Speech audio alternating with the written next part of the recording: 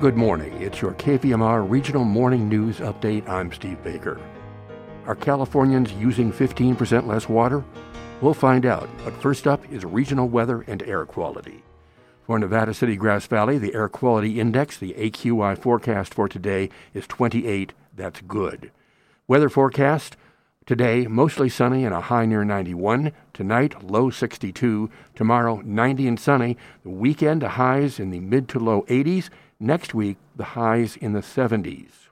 Sacramento, the AQI forecast is 46, good. Today, hot and sunny and a high of 97. Tonight, low 62.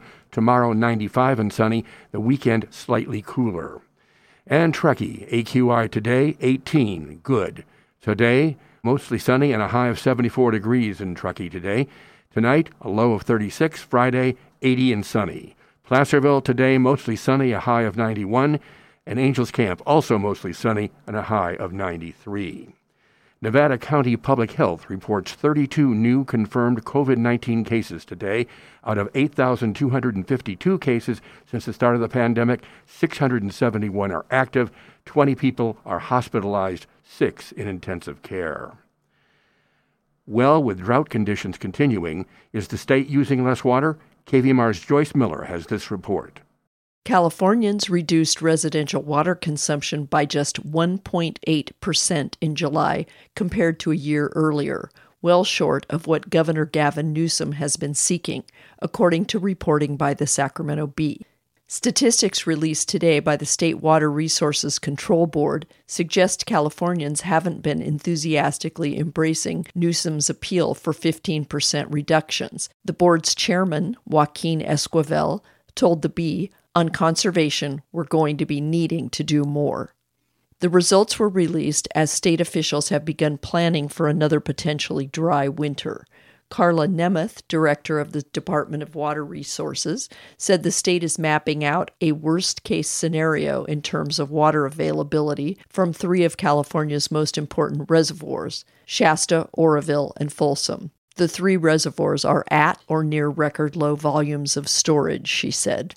On July 1st, the local Nevada Irrigation District Board of Directors passed a resolution mandating that customers reduce water use by 20% as compared to the same time period in 2020. Despite the severity of the drought, Governor Newsom has declined to institute mandatory conservation for urban Californians. The July results were a mixed bag and varied widely by region.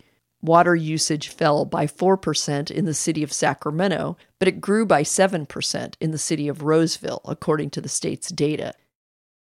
Paving work is scheduled next week on State Route 174 Safety Improvement Project between Ubet Road and Maple Way in Nevada County.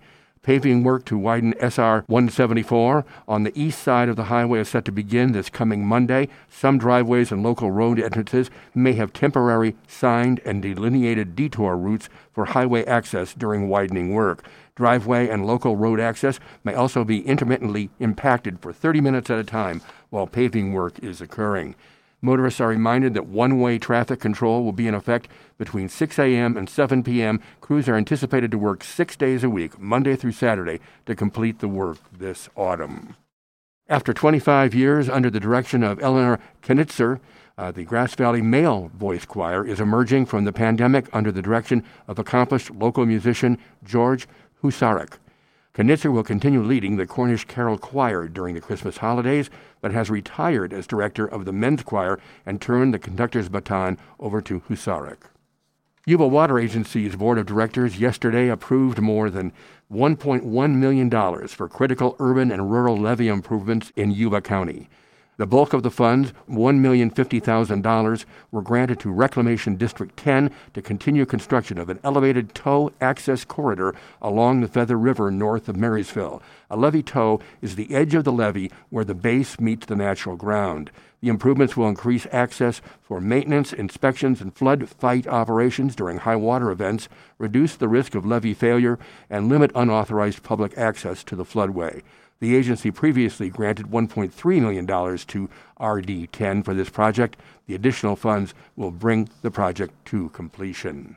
Well, Wildfire emissions are in the news this summer. California fires emitted twice as much carbon dioxide as during the same period last year, and far more than any other summer in nearly 2 decades. In the Giant Forest, though the KNP complex fire has been burning near Giant Forest for nearly 2 weeks, firefighting crews have kept the sequoias unscathed, the Associated Press is reporting. And the CDC has adjusted its designation of virus spread from high to substantial in California, suggesting that the state might be turning a corner. That, according to the Washington Post. And the Pac-12 Conference will start playing basketball games at the Southwestern Athletic Conference's historically black college, the leagues announced this week.